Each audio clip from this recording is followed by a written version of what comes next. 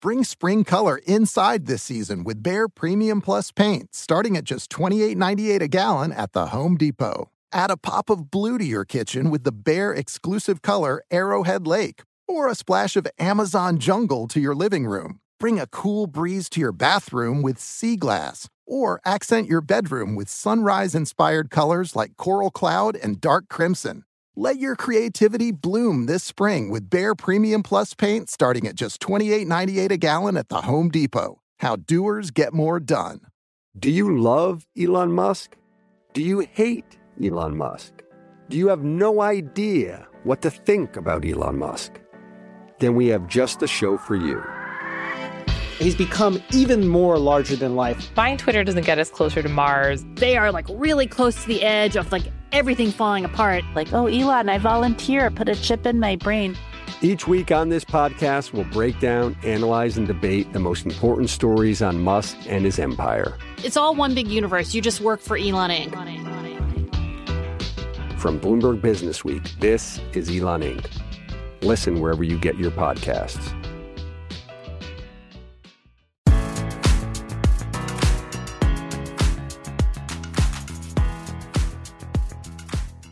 ESG has become established as a key business theme as companies and investors seek to navigate the climate crisis, energy transition, social megatrends, mounting regulatory attention, and pressure from other stakeholders.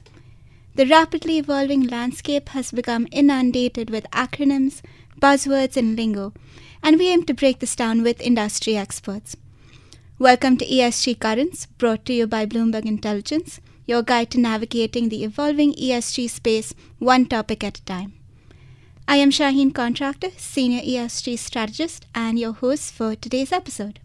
Today we're going to be speaking with Nikita Singhal, who heads Lazard's ESG team, and we're going to be talking about how one can navigate a career in ESG and sustainability, something actually that I've been excited to host for a very long time. And we're going to talk about key skills needed, gaps, and really how one can navigate this at different career stages.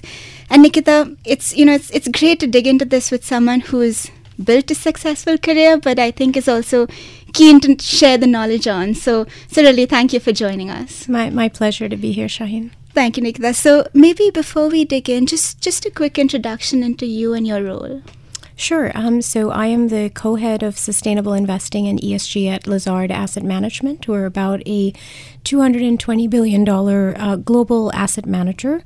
And so my role is sort of twofold, really focused on helping us integrate ESG across all of the key functional areas of our business, most importantly, research and portfolio management, but then also thinking about it from a client perspective and creating solutions and increasing amount of diversity of solutions for our clients around the world.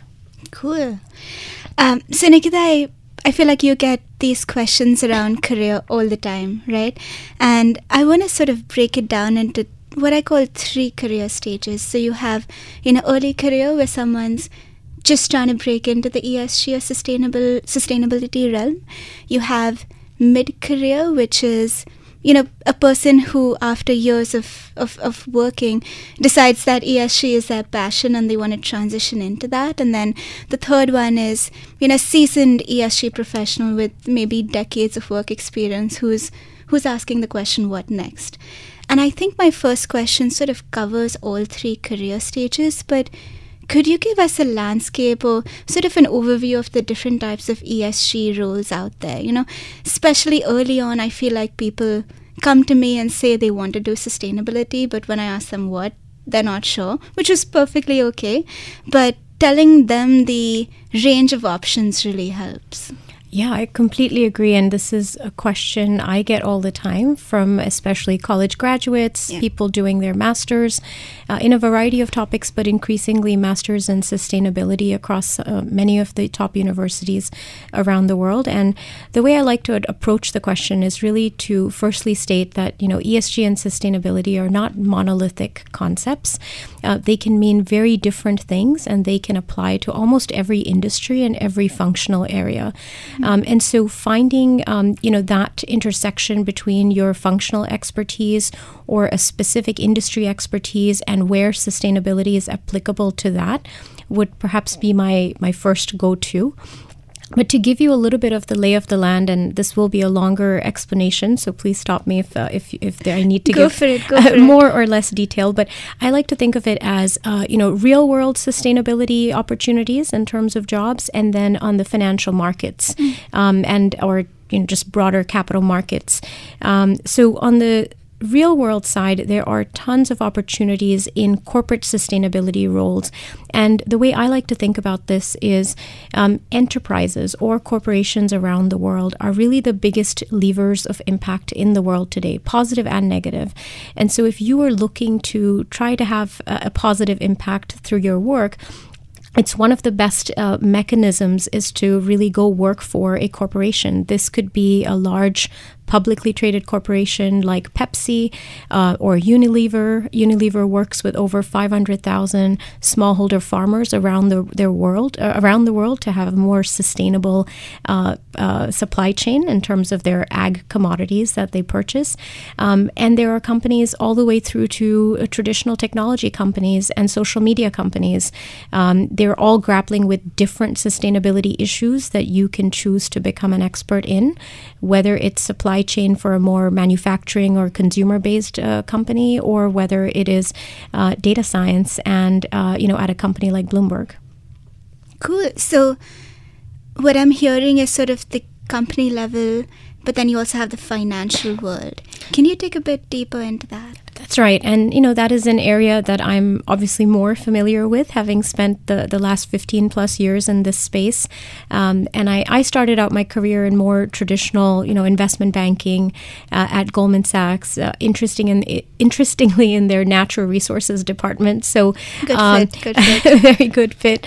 But I think the way I try to cut up the landscape is, thinking about it along the spectrum of investing dollars. And there, on one end of the spectrum, are asset owners, and there are asset owners of different ilks. You have foundations that we have probably all heard of, like the Ford Foundation, the Rockefeller Foundation, a small family foundation that I used to work for called the Heron Foundation. Mm-hmm. And the reason they're interested in ESG and sustainability today is because they've recognized that in many ways their grant making is one silo and their investments are another. And their investments may actually be creating the very problems that their grant making is trying to solve. And so how can they align their investments to be more in line with their overall mission, whether it's poverty alleviation, whether it's better healthcare outcomes, whether it's climate change mitigation? How can they invest that in traditional asset classes, in public companies, in corporate debt, in private equity, venture capital, while still being aligned with their mission and hopefully generating positive impact as well? So that's a really interesting vertical for those of you, interested in sustainability careers to look into. And alongside that are other large institutional investors like pension funds. This could include public pension funds like CalPERS, CalSTRS, the New York City Pension Fund. It can also include large insurance companies that are looking to match their long-dated liabilities with investments that are durable and inherently therefore have to take into consideration long-term risks and opportunities like sustainability risks. So that's another big chunk of types of institutions that one can work for. As we move along that value chain from asset owners, we get to the intermediaries. And these are, I often think about that as the biggest banks on Wall Street that have wealth management arms, asset management arms, investment banking arms. And you could do, a spectrum of roles within that. But this would be, large companies like Morgan Stanley, Barclays, BofA, etc., or BAML. As we move down the spectrum again, within that, we go to advisors and consultants. And there is a whole spectrum of institutions like Cambridge Consulting, McKinsey, that are providing advice both to corporations as well as to asset owners and asset managers on how they can incorporate sustainability and ESG issues into their investment philosophy or just into their corporate strategy. And then finally, we come to asset managers like us at Lazard Asset Management and the many others out there across asset classes. So depending on your interests, if you're interested in early stage investing, you might be looking at early stage venture capital, all the way through to late stage, to growth equity, private equity, corporate debt. You can go through the spectrum, private equity and public equities as well. And within that, there are so many different roles on the investing side. So that's the full spectrum. The two things that I would add outside of that, but sit very adjacent to it, one is below market rate investment institutions, and these could be social enterprises, either in their business model or in their financial models or the way they're raising capital, microfinance, the large number of development finance institutions, not necessarily below market rate on that end, but with very clear impact goals. So this would be the World Bank or IFC, another institution I worked for, as well as institutions like EBRD or the Asian Development Bank, ADB. And you have the most important, but perhaps the body of institutions that helps this entire engine function well, which is all the data analytics providers and really software providers for this space. So that includes organizations and index providers like MSCI, Sustainalytics, ISS. You have new age companies if you're interested in data science and ESG like Clarity AI. S&P, of course, is a significant player in this space, and Morningstar, and we cannot forget to mention Bloomberg. Yep. So Nikita, I like that you've presented sort of three dimensions, right? You have the company level, you have the financial sort of arm. I guess both sit at opposite ends, right? And then you have the intermediaries who sort of serve both, I guess, in terms of support and in terms of data and analytics. So that's really a good spectrum. Let's dig straight in. An entry-level person coming straight out of college, I guess, what advice would you give them in terms of skills that they need to build, or really how to approach a sustainability career? In other words, if you were hiring for somebody, what would you look for? Yeah, and I think it's a very difficult question because, many people I know in this space are still asking themselves that question and also rediscovering what their, passions are likely to be for the next decade. Also, I should say that the space is evolving so rapidly, despite, many of us have done this for 15, 20 years, but relative to the history of financial markets, ESG is very nascent. And so it's evolving at a very rapid pace. So it's okay to question what you're doing and to constantly, evolve with that.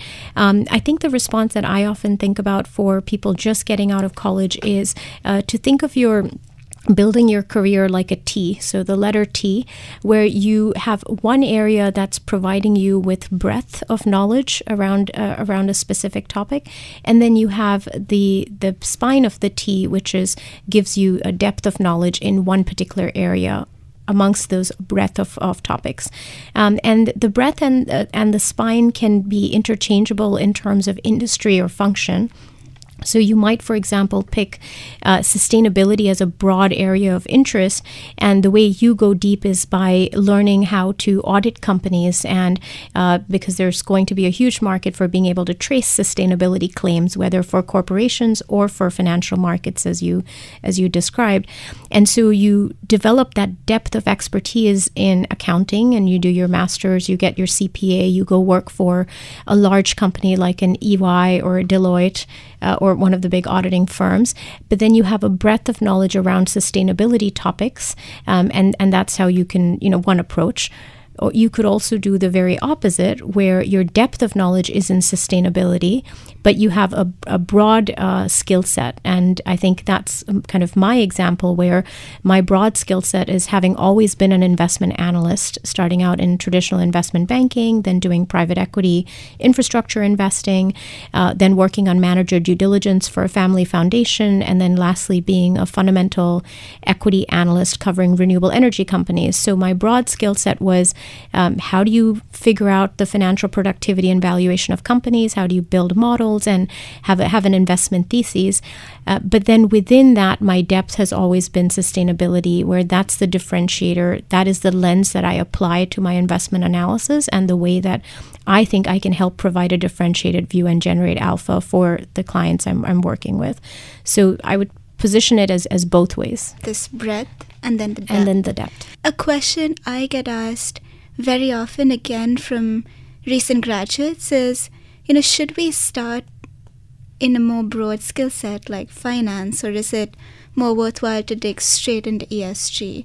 Are you limiting your career in the future by digging straight into ESG, or are you sort of limiting it by not getting that depth? And I feel like it depends on the person, but I think it depends on the topic, because ESG, like we just discussed, is not one topic, Sure. right? So yes, if you say, I'm going to dedicate my career to understanding biodiversity, that could be a bit tricky, because that maybe is an issue that goes in and out of favor. But at the same time, I've seen people who've stuck with things they believe in and become such an expert where you're then, kind of in an N of one, and you're the only person that people want to go to when that topic becomes important and relevant. And you can find ways to connect it to different issues. So as the issue of a more circular economy starts to rise, which seems like more of a structural trend rather than something that's fashionable, biodiversity is intrinsic to that. And you can find applications in many different ways. One of the types of institutions I forgot to mention in the kinds of jobs you can pursue is in the academic field. And there is some amazing research that is being done by some of the largest universities around the world. And you could go work for them, or a associated think tank, or a organization that does just really good thought leadership in this space. There are a number of organizations that support sustainability and ESG, especially in financial markets, like SASB. You have people on your team that have come from SASB, CDP, formerly the Carbon Disclosure Project, organizations like IIGCC, PRI, of course, the Principles for Responsible Investing. And sometimes there are also individual efforts that are research efforts that are created over time that can evolve into being much bigger things. And one example is the PRI-sponsored Inevitable Policy Response, and they're doing some incredible research. And so there's lots of opportunities to get involved. I do think, you're coming back to your original question, having a deep functional skill set is as important as having subject matter knowledge. Okay. And so you might have a lot of subject matter knowledge in a particular ESG topic.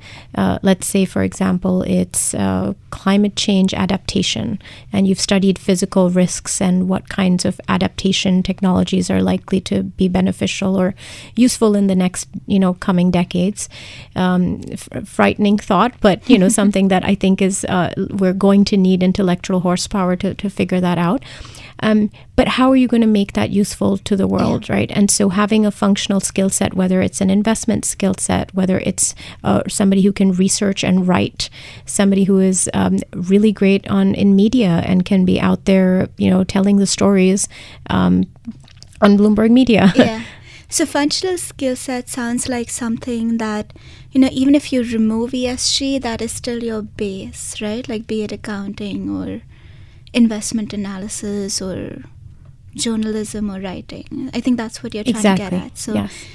That's actually really important, because I feel like I asked you the question, right? ESG or a traditional finance kind of skill set, but I feel like as long as you have that functional skill set, you can do what you want, right? Yeah, Even today or in the future. I think you've seen that in your career, right, Shaheen? Maybe you can talk a little bit about how you've developed your functional skill set over the years. And Sure, yeah. I think when it comes to functional skill set, mine would be data analytics and just being able to manipulate large data and synthesize it. And I think you're right. Being able to do that doesn't limit me to ESG, like being able to do that for ESG. And somebody actually told me this a very, very long time back, and tell me if it resonates with you, but they said, Shaheen, the only way to decide if you want to do ESG research is remove the ESG part of it. Do you want to do research? Did you tell me this or am I? I don't remember. Did you tell me? But they said remove the ESG because over time, like you can think ESG and impact and everything is exciting, and it is, and it adds that level of passion to what you do. But over time, it does give way a little bit. So as long as you like that functional skill set and you're not completely bored with it, you can do what you do for a long time. I think that's like the best piece of advice you can give someone. Maybe you give it. No, I will not take credit for that. But it sounds like I've often thought of it that way, and I also think of it in the context of if you're looking, if the reason you're interested in ESG or sustainability is coming from some sort of like really deep-seated desire to have an impact in the world, you have to realize that that impact will only happen not out of good intentions, but it'll only come from, really rigorous work that can be evidenced, work that's well researched, work that's backed off very strong functional skill sets, whether it's investing or research or data analytics.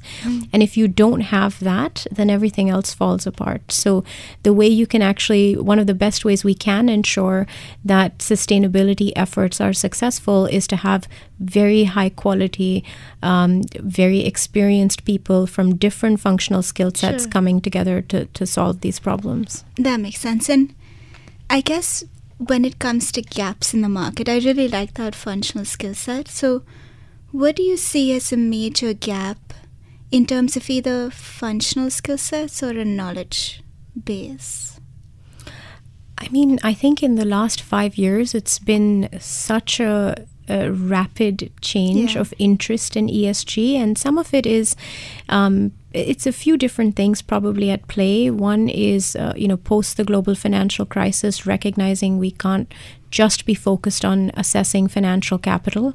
We have to think about pricing in human and natural capital. Part of it is a next generation that is very conscientious about planet and people, and not just economic growth that is divorced from understanding, externalities.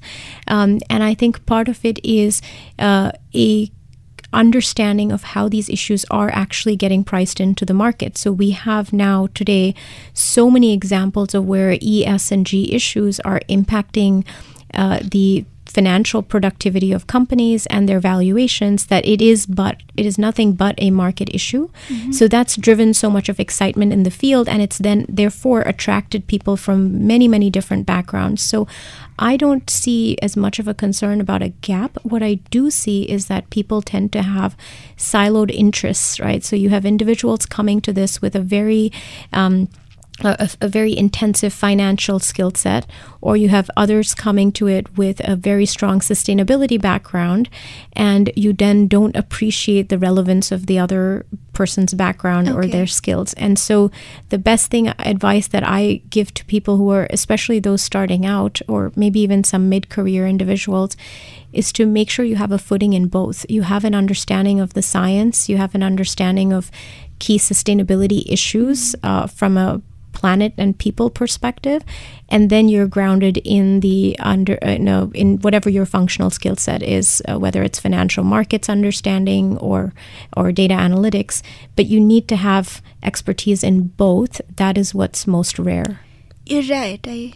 I feel like sometimes both worlds, and I'm going to call them different worlds, they can't speak to each other. Yes. And I find the people that are the most successful are those that can speak the world of finance, but also speak the world of sustainability and ESG. Yeah, I think it's the world of translators, really. I often think of my job as being that translator, where, when I'm with a group of people in sustainability, they say, okay, she's part of our tribe. And then I'm with a group of individuals where we're just talking markets and investment opportunities, and I feel part of their tribe too.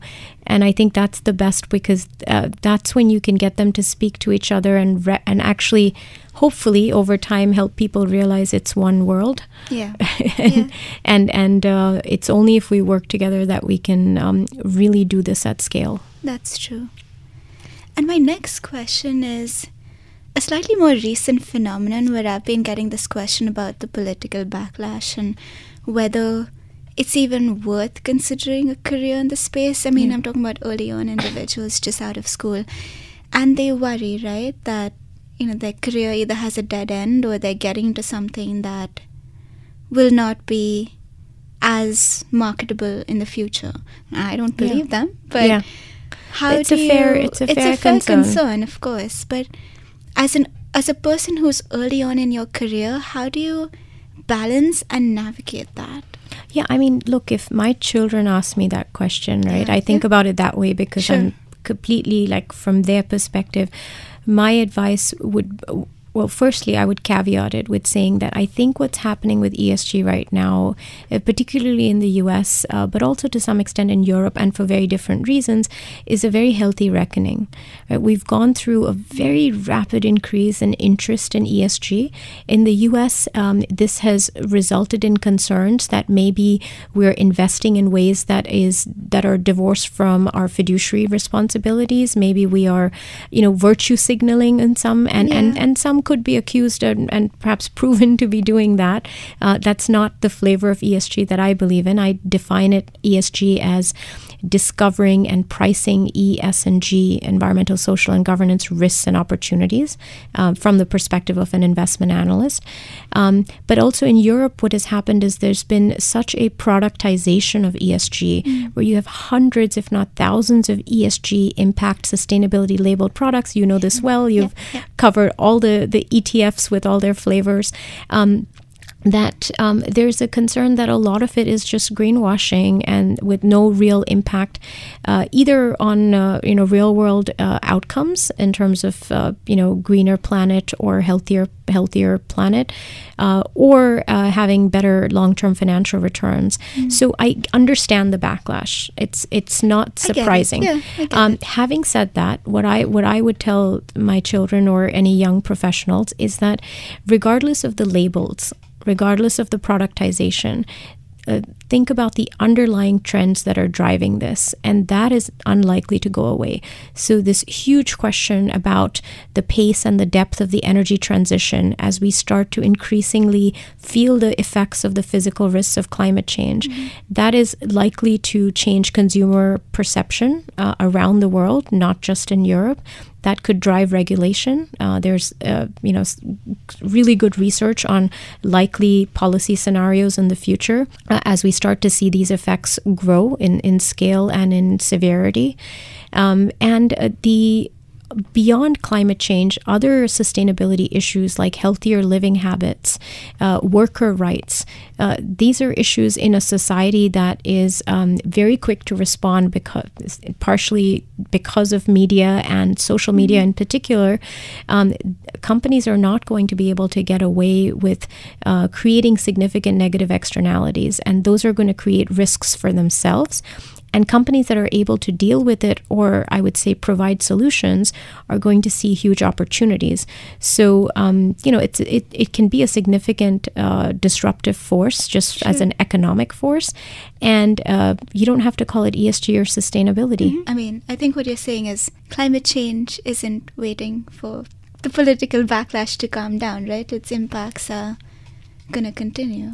Yeah, and I mean, for those of you interested, read the research, whether it's Bloomberg Green articles that come out, the research that you put out on the product front, but also research from climate scientists around the world. It seems one can argue the probability of a doomsday scenario or even of a less severe scenario, but as a planet, can we take that risk? And if the chances are we are not going to take that risk, and then the implications are going to be on our society, therefore on our economy, and capital markets, how we price assets. That's true.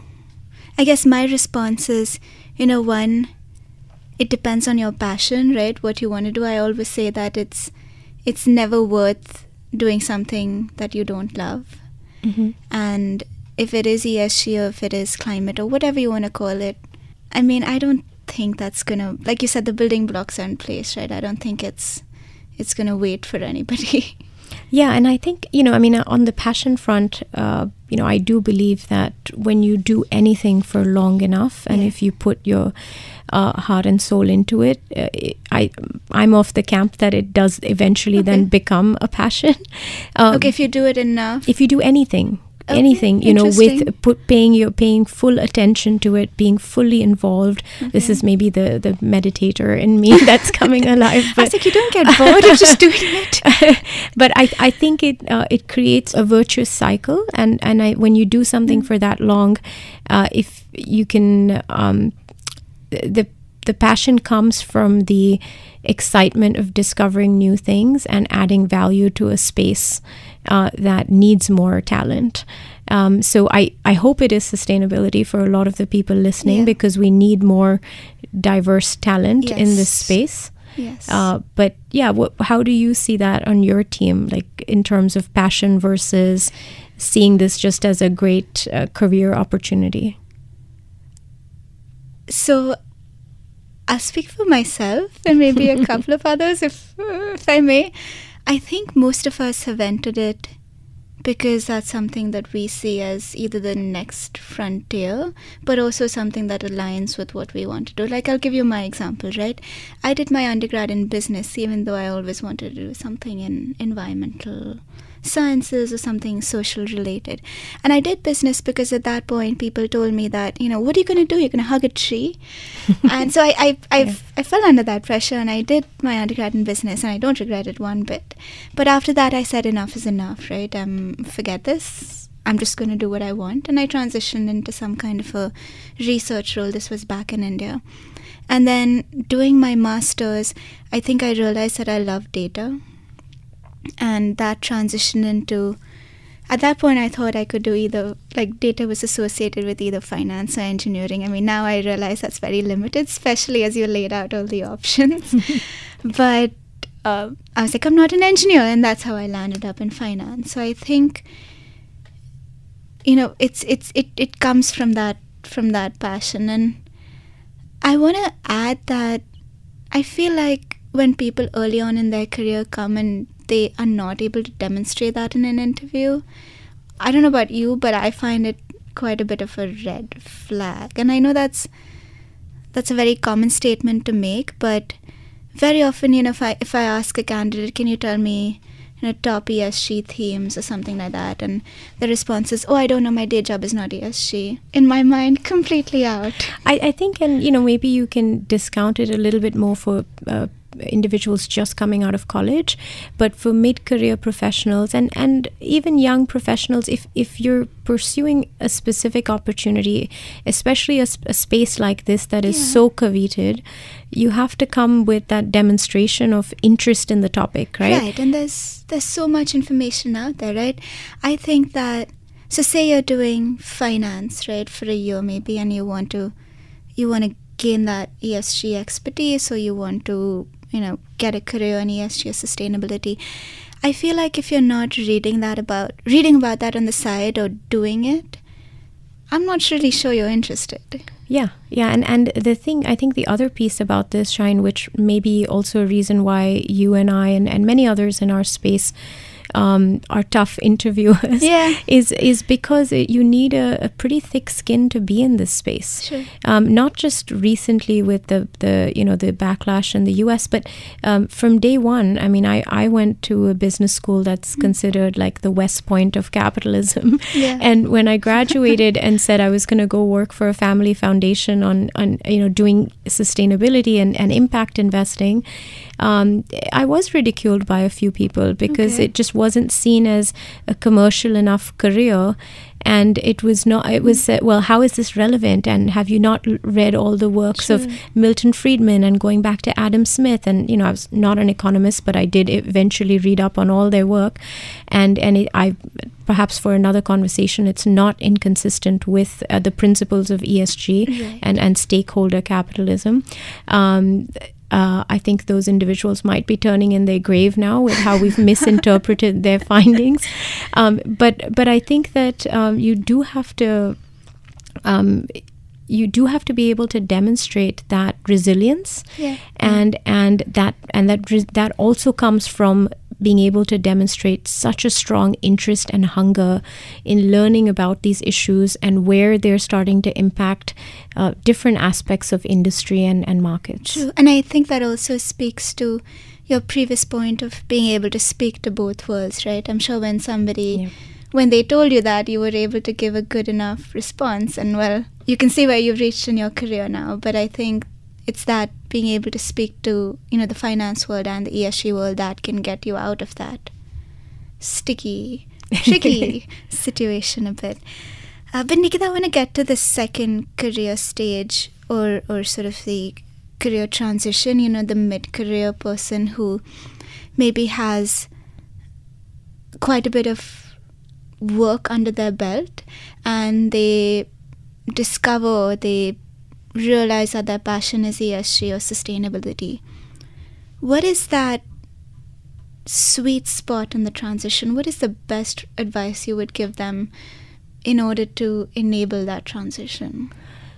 I think, and careers can be quite tricky depending on how the markets are, how the different regions are performing economically. So context really matters. So it's hard to, I often feel it's difficult for me to give advice because it's not blanket advice. Okay. But I think if we go back to that T that we described in the early professionals section, focusing on one of those areas that helps you transfer your skills.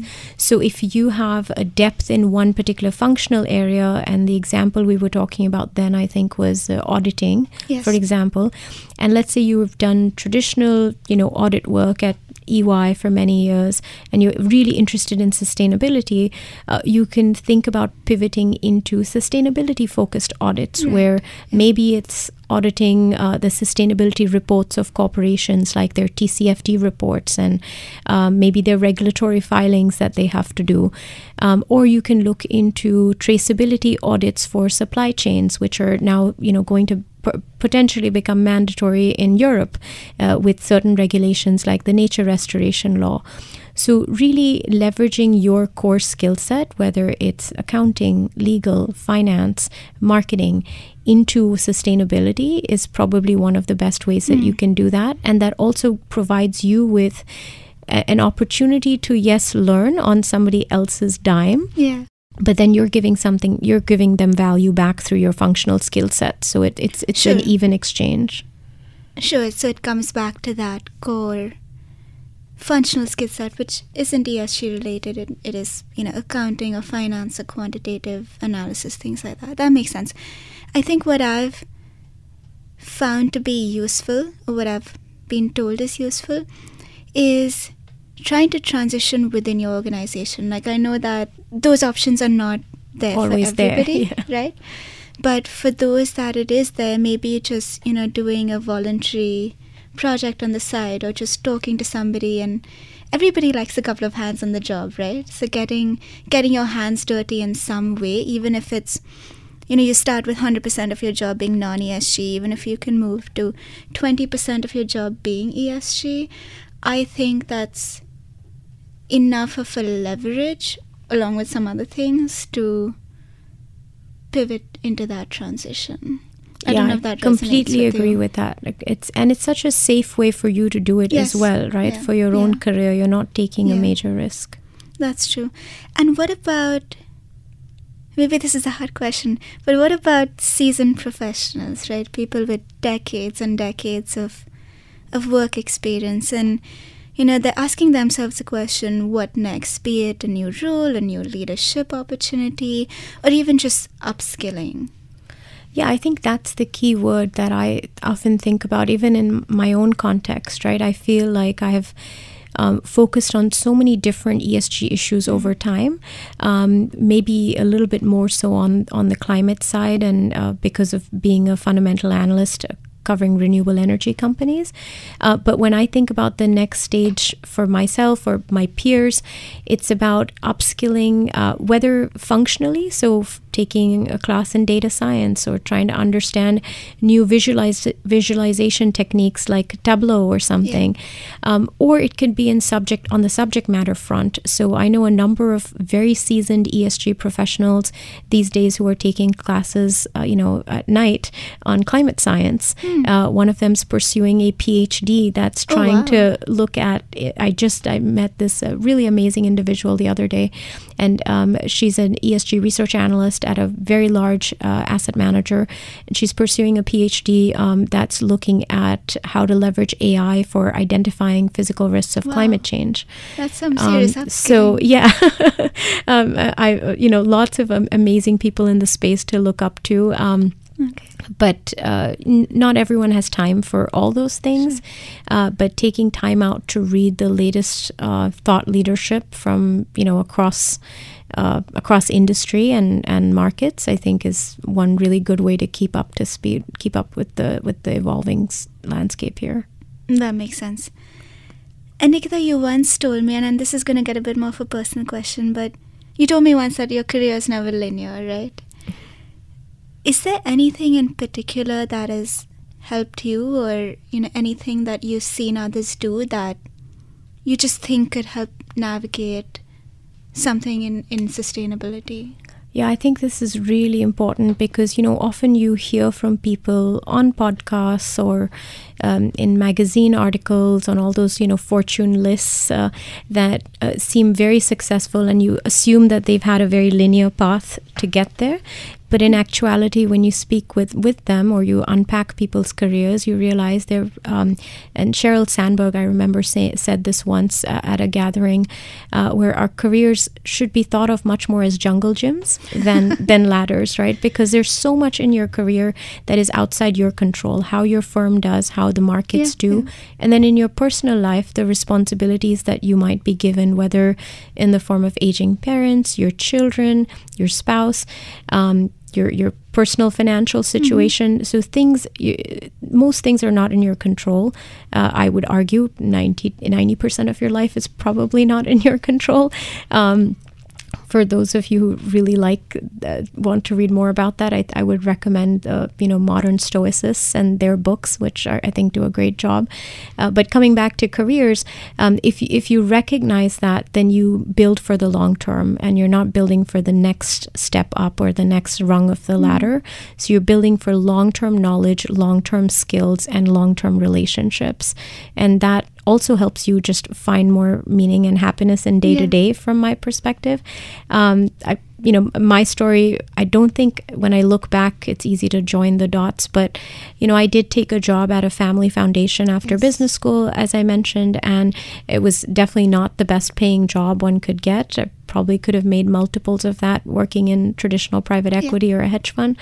But I felt like at that time it was the most I would learn about ESG, and working with rock stars at that foundation who were really kind of at the cutting edge of what ESG and impact investing was about. Kate Starr, Clara Miller, individuals like that.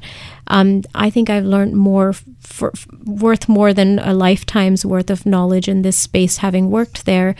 And it's more than paid back in the opportunities down the road. I would have never been here had I not taken that job at that point in time. And I've had similar experiences on my team where there was an individual who's no longer on my team, but for good reasons. He worked in sales at a very large investment bank, wanted to pivot into sustainability, took a significant pay cut to come join our team, worked extremely hard, came up the learning curve very quickly, built his resume, built his knowledge base, and in a couple of years left to join a very large asset owner that is focused on the very area he wanted to build his career in, which was climate and stewardship. And so that's a great example also, right, of one of the phrases I think back to often is sometimes you need to step back to leap forward. And that's important to remember as well. That's very true. And I guess just as we start to wrap up, I'd love to understand what do you think are some either resources or some certifications that can help people qualify themselves? And I know there are a lot. So maybe what you think to be the most useful? Yeah, I mean, I think, Shine, I should pop that answer back to you because I remember you had some good suggestions. Maybe you can start and I'll Sure. add. So I know a couple of members of my team have done the CFA ESG certification. Going back to, being able to speak to both worlds, I do feel like if you want to be at a financial organization, you're interested in finance, I would just go back to the bare CFA. It's going to make your life hell for 3 years, but It's worth it is worth it. I think there are a number of interesting reads. Like I feel like PRI has a big, long. It's sort of a book maybe, but it's called The Analyst's Guide to Equity Investments, and it just goes case study, and it has some fantastic ideas for idea generation or things you can, relate to when you're thinking about what you want to do. Those are my, and then of course a master's in sustainability. I'll shout out to Columbia where I did it from. But there are so many. And then, of course, the SASB certification, which I think focuses a little more on materiality. So those would be what I would lean towards if I were doing it, I guess. Yeah, I really don't have anything to add. I think those are really like the best resources to go to, and one not necessarily being better than the other, just depending on your time commitment. I will say I've had, we've built out our team at Lazard over the last 5 years from a 2-person team to a 14-person team. And many of the candidates that we interviewed who came through the process to the, top choices were often individuals with their masters in sustainability, often from Columbia. So shout out to their program. They certainly have a really good program and a strong program and alumni base. But yeah, I think, so it depends on the time you have and the financial resources to put towards it. Sure. And then, Nikita, my last question. I know you're a big avid reader. So I want your top 3 book recommendations in the space, and then just any closing thoughts you might have. Oh, 3 is very hard. I came with a longer list. But I would say, so on the climate front, just from a basic standpoint, if you want to get like lay of the land, what are the key issues? How do you have an impact? How to contextualize these so many different issues, hydrogen, carbon capture, renewable energy, physical risks, etc.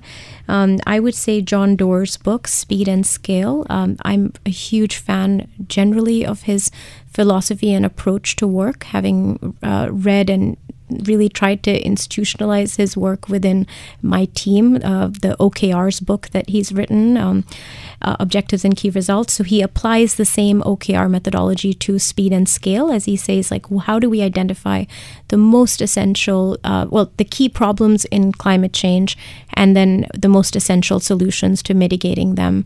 So it's a really good read. Another great read is Bill Gates' book, How to Avoid a Climate Disaster, which also kind of breaks down the challenges and different technologies that one can use to address them.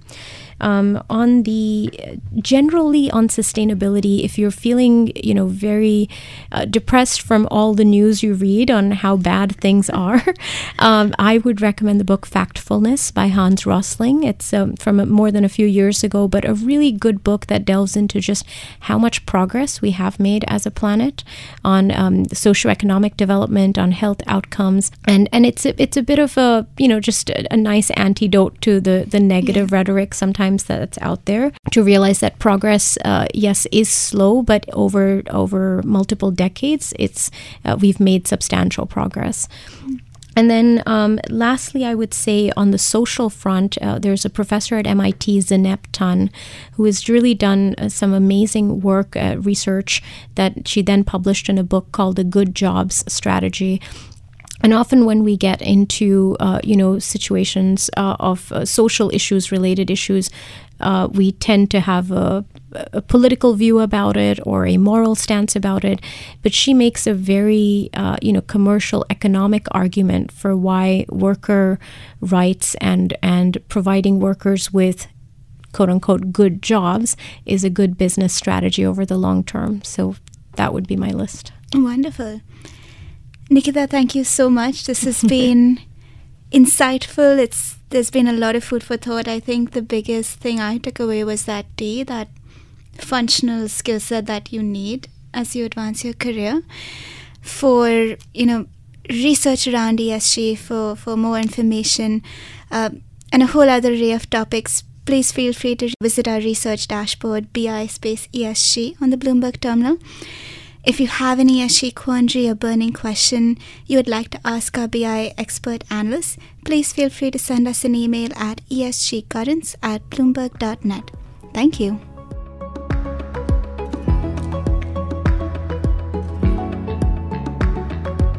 Bring spring color inside this season with Behr Premium Plus paint, starting at just $28.98 a gallon at the Home Depot. Add a pop of blue to your kitchen with the Behr exclusive color Arrowhead Lake, or a splash of Amazon Jungle to your living room. Bring a cool breeze to your bathroom with Sea Glass, or accent your bedroom with sunrise-inspired colors like Coral Cloud and Dark Crimson. Let your creativity bloom this spring with Behr Premium Plus paint, starting at just $28.98 a gallon at the Home Depot. How doers get more done. Do you love Elon Musk? Do you hate Elon Musk? Do you have no idea what to think about Elon Musk? Then we have just the show for you. He's become even more larger than life. Buying Twitter doesn't get us closer to Mars. They are really close to the edge of everything falling apart. Oh, Elon, I volunteer. Put a chip in my brain. Each week on this podcast, we'll break down, analyze, and debate the most important stories on Musk and his empire. It's all one big universe. You just work for Elon Inc. From Bloomberg Businessweek, this is Elon Inc. Listen wherever you get your podcasts.